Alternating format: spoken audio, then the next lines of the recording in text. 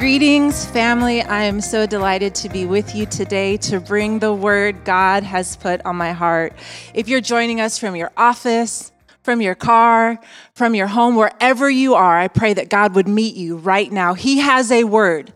His fresh breath is on the word of God, and he is ready to connect with you in a way that only you can understand and receive. So open your heart right now to receive from his presence. You know, recently we celebrated Pentecost as a church, and our senior pastor, Jerry Dearman, shared a message entitled, "The Spirit and the Bride Say Come." And the Bible says in Revelation that the bride is making herself ready or being prepared. Isn't that amazing? So I got to thinking, what do brides always do to prepare to be married? I know you're thinking, what do brides always do? What do they try and lose to make themselves ready for their wedding? They try to lose weight. It is every bride everywhere who is getting ready to be married who's trying to lose weight. Even my niece, she was telling me recently her friend got engaged and she was saying, oh, she's going on this special diet plan, this keto or something to lose weight to be ready for her wedding. So I would say right now, as the body of Christ, that we need to lose some weight to be ready for the bridegroom, to be ready for his coming. I'm not talking about pounds, but I am talking like Hebrews 12:1 says, "Therefore, since we are surrounded by so great a cloud of witnesses, let us lay aside every weight and sin which clings so closely, and let us run with endurance the race that is set before us, looking to Jesus," or clinging to Jesus, the founder and perfecter of our faith, who for the joy that was set before him endured the cross, despising the shame, and is seated at the right hand of the throne of God. We aren't running like we should be running because we need to lose some weight. Don't get offended. No one on the camera there, don't get offended. I'm not calling you out. I'm calling you up. Okay, God never calls us out. He calls us up. I hope you're comfortable. I just went through Pentecost and the fear of man got delivered off my life. So I'm going to bring the word like he gave me the word. And I believe we don't want the soft word of God. We want the strong word of God that changes us, that deals with our flesh and the things that just want to abide with us. But we have some weight issues in the body of Christ.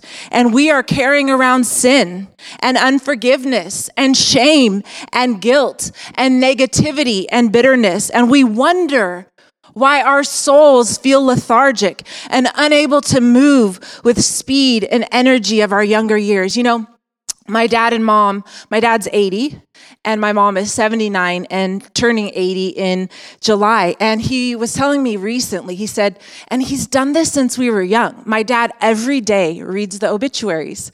He's always reading the stories in the newspaper of people that died. And he was telling me this week, he's like, I've been reading the obituaries and I'm noticing that every person that's passing away, the average age is about 85 to 87. So he says to me, hey, I'm 80. That means I've got 5 good years. I've got 5 good years left. And so he said, I'm making some adjustments to my schedule and I'm going to take Mondays and Fridays off for family days and invest more time in my family. Out of Psalm 90, verse 12, it says this, "Teach us to number our days. Help us be ready and walk with wisdom." You know, I heard a leader recently say this, "We are here for the cause, not the applause. And this is not so much the life, but that what is awaiting us at the end." We have to live with more intention. You cannot be carrying around this extra weight and wasting years of your life in bitterness and unforgiveness and perpetual sin that clings to your heart. We must deal with this. We must number our days. Yeah, so that we're not here. We're not living for applause. We're living for the cause. The mission that God has on your life needs to be paramount. You need to get your priorities in order right now. Reminds me of a story about these amazing missionaries that were on a ship on their way back to New York to the harbor. And as they were pulling into the harbor, they noticed that there was a great crowd gathered with signs and applause.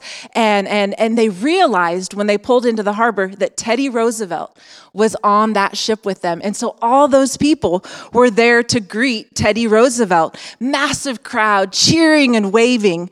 And the wife turns to the husband and she says to her husband, "There is no one here to welcome us home, long tenure on the mission field, serving people." She said, "There is no one here to welcome us home." The husband turns to her and says, "That's because we aren't home yet. You know, there is a homecoming for you and I that this earth knows nothing about. There is a place where your treasure and your reward will blow your mind. And there's coming a day when Jesus is going to return. We call this the second coming of Christ. And he is coming for his bride, and he is returning for us. It says in the word that the dead in Christ shall rise first, and their bodies," this is such good news, "their bodies will be glorified." I'm excited about that as I age, but I'm also excited about that for people whose bodies who have passed. Maybe you have loved ones or people in your life that have passed from disease or cancer. You know, when their bodies, those believers who went into the grave sick, their bodies will be raised up, fully glorified to meet the Lord in the air. It's good news for us. It's really good news. Okay, so that was just my intro. You ready to get into what I really came to share with you today? No, I'm just kidding. But honestly, I have so much stirred up in my heart about living with the priorities of your life, of not wasting time, of not carrying around heavy weight, of not dealing with a habitual sin that wants to cling to your heart. I am prophetically speaking now. There is a sense in my heart that you've got to get your priorities straight. There is a day, and it's coming soon, when Jesus is coming, and we are to be ready. You know, we need to be ready both in spirit and body and what we're doing with our lives. I have to share prophetically what I have in my heart today. So this past 2 weeks or so, I had three different people that we know break bones. So I got a call from a friend of ours. She fell and broke her wrist. And then our niece, Lilia, she fell off the couch accidentally and she broke her arm. And then a friend of mine in Hawaii, their daughter broke her leg. So this was interesting. 1 week, a span of a week, I find out about 3 people breaking their bones. And I don't know about you, but sometimes you can just brush over those things and think, oh, no big deal. But the Holy Spirit, that is such a gift, came into my heart this week and just prompted and said, "I'm trying to speak to you through these broken bones. I have something to say to you." So I thought, oh my gosh, you're trying to get my attention. Not that these breaks happened because of God. No. Don't get your theology wrong. I'm just saying they happened and he is speaking.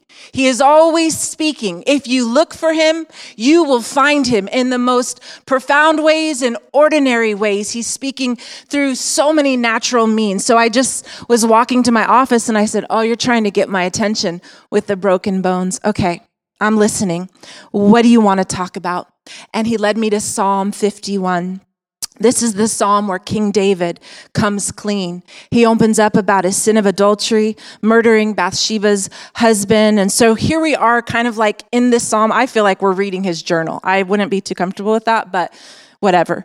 We're reading David's journal, and he describes in verse 8, he describes it like this. He says, "Let me hear joy and gladness. Let the bones you have broken rejoice." And this is where God began to speak his word to me. He said to me, the places of great crushing and brokenness, that he's wanting to restore those places in people's lives. He wants to produce joy and gladness again. And David's story is not one of great sin as much as his cry to be clean again. It says in verse 7, he said, "Purge me with hyssop, and I shall be clean. Wash me, and I shall be whiter than snow." And this wash that is described here is not like when you rinse a dish and just put it in the dishwasher. This kind of wash is a wash when it requires a beating and a pounding, kind of like you would beat that rug and you would hang it outside and you would clean it up. David was asking God for a thorough cleansing. What's the last time that we come before the Lord and say, thoroughly clean me, Lord. Search me out, oh God. Search me and know me and see if there be anything at all in me that would keep me from hearing you, from knowing you, from loving you. David was calling out for a thorough cleansing. I see the parallel here of how David describes his wound. He doesn't describe like a flesh wound that you can bandage up and do away with. He describes the wound as a broken bone. Have you ever broken a bone? That is a pain that is different than just putting some Neosporin on a boo-boo. I have kids. On a boo-boo and walking away. No, a broken bone is excruciating. I've broken a bone. I fell one time. I was pregnant. I've been pregnant constantly. So I was always pregnant, but felt like for a while there. But I fell in Trader Joe's. I slipped on some water and fell. And sure enough, I had fractured my arm. And that pain was nothing like just getting an external wound. The pain of a broken bone, I couldn't sleep. It throbbed, it ached, it didn't let up. And that's the kind of thing that David is talking about here. He's talking about a broken bone, kind of a nagging thing in his spirit that he needed cleansing from. He needed joy and gladness to replace the pain of the crushing that he felt. And sure enough, the Lord met him and delivered him. But David is recounting his sin and brokenness as this broken bone. And then he says, create in me a clean heart and renew a right spirit within me. Cast me not away from your presence, O Lord, and take not your Holy Spirit from me. Then he says, restore to me the joy of my salvation and uphold me with a willing spirit. I'm about to prophesy to everyone who's listening that the Spirit of God is coming on your heart, that there's some pain that is just not lifting. You just can't seem to bandage it up and forget it anymore. And God is saying, I want to restore joy and gladness to that place of a broken spirit. I want to restore you in that place. I want to restore to you also the joy of your salvation. God says, if you run far away and you throw off heavy weights, I'll bring joy back on the deepest place on the inside of you. Not an external fake joy based on a good day or when your unemployment benefits come through or when something goes your way and it fades until the next hit or the next temporary thing. We have a God that can restore joy despite circumstances, that can breathe new life into you no matter what you're seeing. He's talking about the joy in the reality of your salvation. And you know what frees you up? You need space. You know, the Holy Spirit spoke to my heart this week. We all have a bandwidth, you know, like a capacity. And when we, fill our capacity, there's a few things we can do. And if you're feeling overwhelmed and heavy and bearing great weight in your life, can I just challenge you that you know what frees up bandwidth? Confession of sin. Coming clean before the Lord on those high places that you think that no one sees. Those little things that you think aren't a big deal, and God is shining his bright light and saying, no more of that. No more of that. I don't want that in your life anymore. I created you for signs and wonders and miracles. And these things are only leading to death and destruction and a heavy weight. We need to free up some bandwidth, and confession and repentance make room in our lives, so more of the goodness of God to fill in. Come clean today. God is not bringing people a season of joy, he said, but an identity of joy. He's not just bringing you a good week. He's bringing you an identity of joy. You know, when I was in high school, I had this verse I committed to memory. I think I wrote it down here. Maybe it's later in my notes. I'm always skipping around. Yeah, it's in Psalm 30, verse 11. This is what God did for me as a young woman who I just needed God to come through for me. He says in Psalm 30, 11, this is David, man. David, these journals are incredible. Psalm 30, 11, he turned for me my mourning into dancing. He removed from me the sackcloth and clothed me in joy. That's what I feel like God did for me.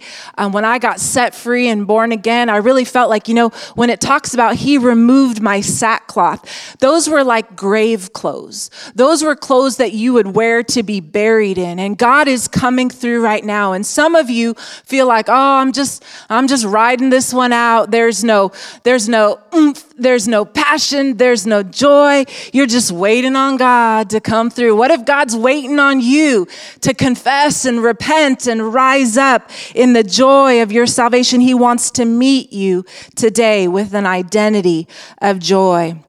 Some of you have stage 2 fractures spiritually. A stage 2 fracture has to go straight into surgery, meaning you can't just put a cast on that. They have to surgically repair that. And we have a surgeon, the great physician, who has a precision that we need in our life right now. We want him in on the deep inside of us, addressing things. David says, make me to hear joy and gladness, so that the bones you have broken rejoice.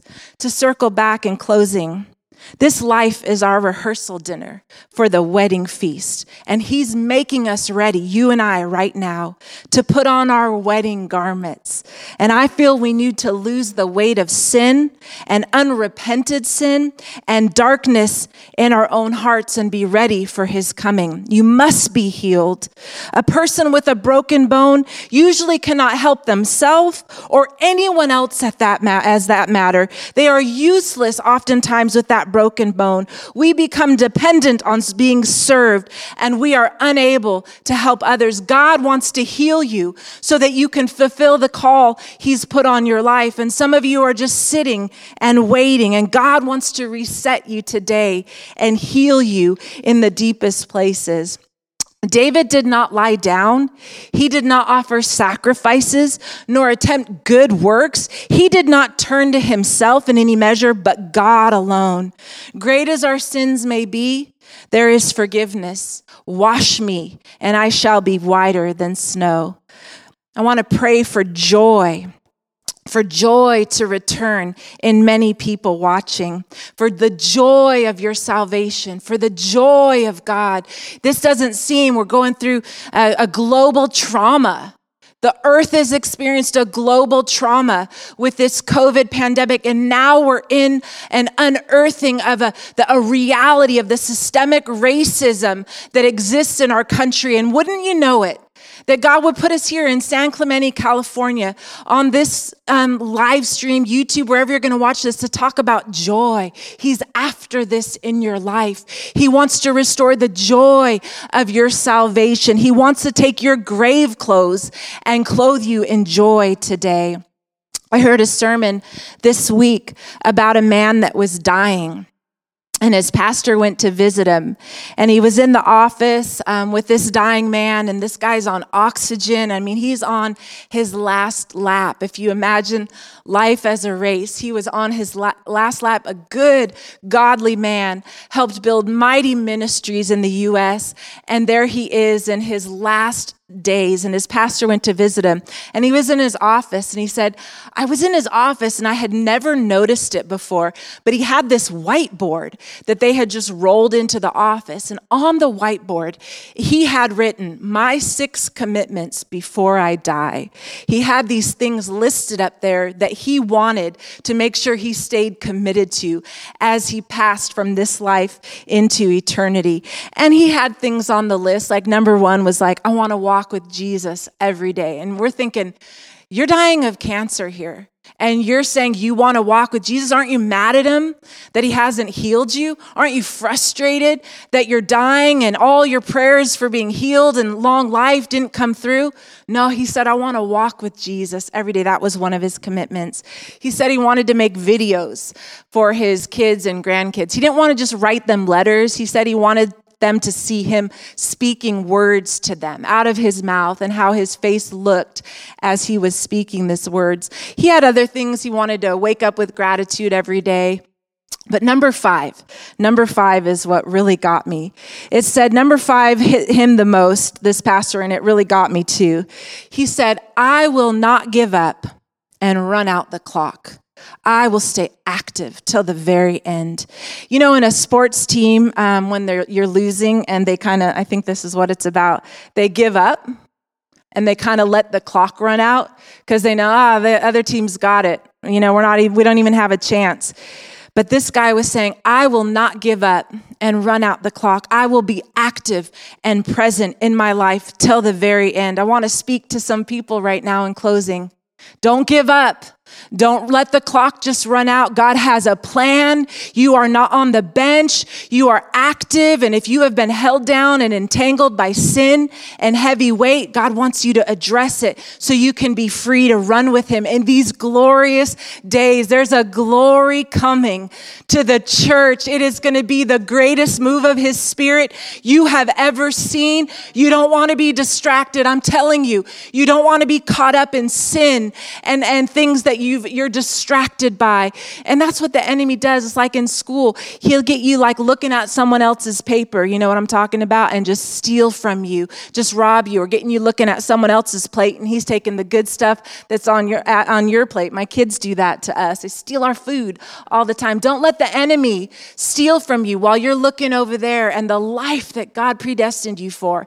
The Bible says, he says, I know the plans I have for you, my thoughts towards you. They are good and strong and vibrant. You must partner with him in this hour. It is critical to get your priorities straight. Amen. I hear God beckoning those with a limp. I hear God talking to people that don't have their full range of motion back. You know, when you've broken a bone and you don't quite have that full range of motion. I'm talking to those, you know, when you break a bone and they say you're extra sensitive in that bone, like to weather, because you'll ache there a little earlier. I'm talking to people who have been extra sensitive recently to everything. God wants to heal you today and reset you in joy. These are often the results, those things I just described, you know, the sensitivity and not having your full range of motion, or maybe you had an injury and you didn't heal quite right, you know, and so you always feel a little off. God says, I've broken it again. Some of you have had broken, it feels like broken places, and God is saying, because I want to reset you, but this time I want it to heal right. That is why it's broken, because I want it to heal right. He's healing you perfectly. Now let him turn the broken bones into joy again. God is faithful. He wants to restore joy to you today. I want to pray for you. And I didn't cry this time, which is good. For those of you who follow along here or used to seeing us, we're always crying. I heard this so cool the other day. Someone said, why do you cry so often? And the person said, the same reason I laugh so often, because I'm paying attention, because I'm awake. So I just want to encourage you, if God is dealing with you, if you're awake right now, his spirit is trying to say some things to you. Can I pray for you? Can I pray for the joy of your salvation? Can I pray for you that this great awakening that is going to hit the earth, that you will be awake for it and be alive and well to run without any heavy weight, the race marked out for you? Can I pray for you right now? Let's close our eyes. Heavenly Father, oh, you're so worthy and so good, Father God. We come before you right now in the mighty name of Jesus. And I pray for every person listening, Holy Spirit, that you would come now. God, you'd begin to work a great work of joy. You'd begin to restore. I see some of you that you haven't been laughing the same. You're going to begin to laugh again. The joy of the Lord will also be your strength. But there's going to be not just a season of joy coming for you, but a true identity in joy. Some of you feel like you've been known as just kind of depressed and downcast, and God is going to flip you like a pancake. And your friends and your family are going to say, what's going on with you? The joy of the Lord hit my life. That's what's going on with me. Oh, so great is salvation. Oh, Father God, come now by your Spirit. Meet us all with a fresh wave of joy, joy, joy, joy unspeakable in your presence, God. I pray for every heavy weight, every sin that entangles. I pray we would get fit for the great wedding feast, God, that is awaiting us, Father. I pray we'd live with the end in mind like Dad does, with the knowing that time is short and life is valuable, that we'll make adjustments to our schedules to have our priorities straight. Seek first the kingdom of God, it says in Matthew, and all his righteousness, and all these things. What things? All the other things. They'll be added to you, but you're our priority, Lord. And we pray these things in Jesus' name. Amen and amen.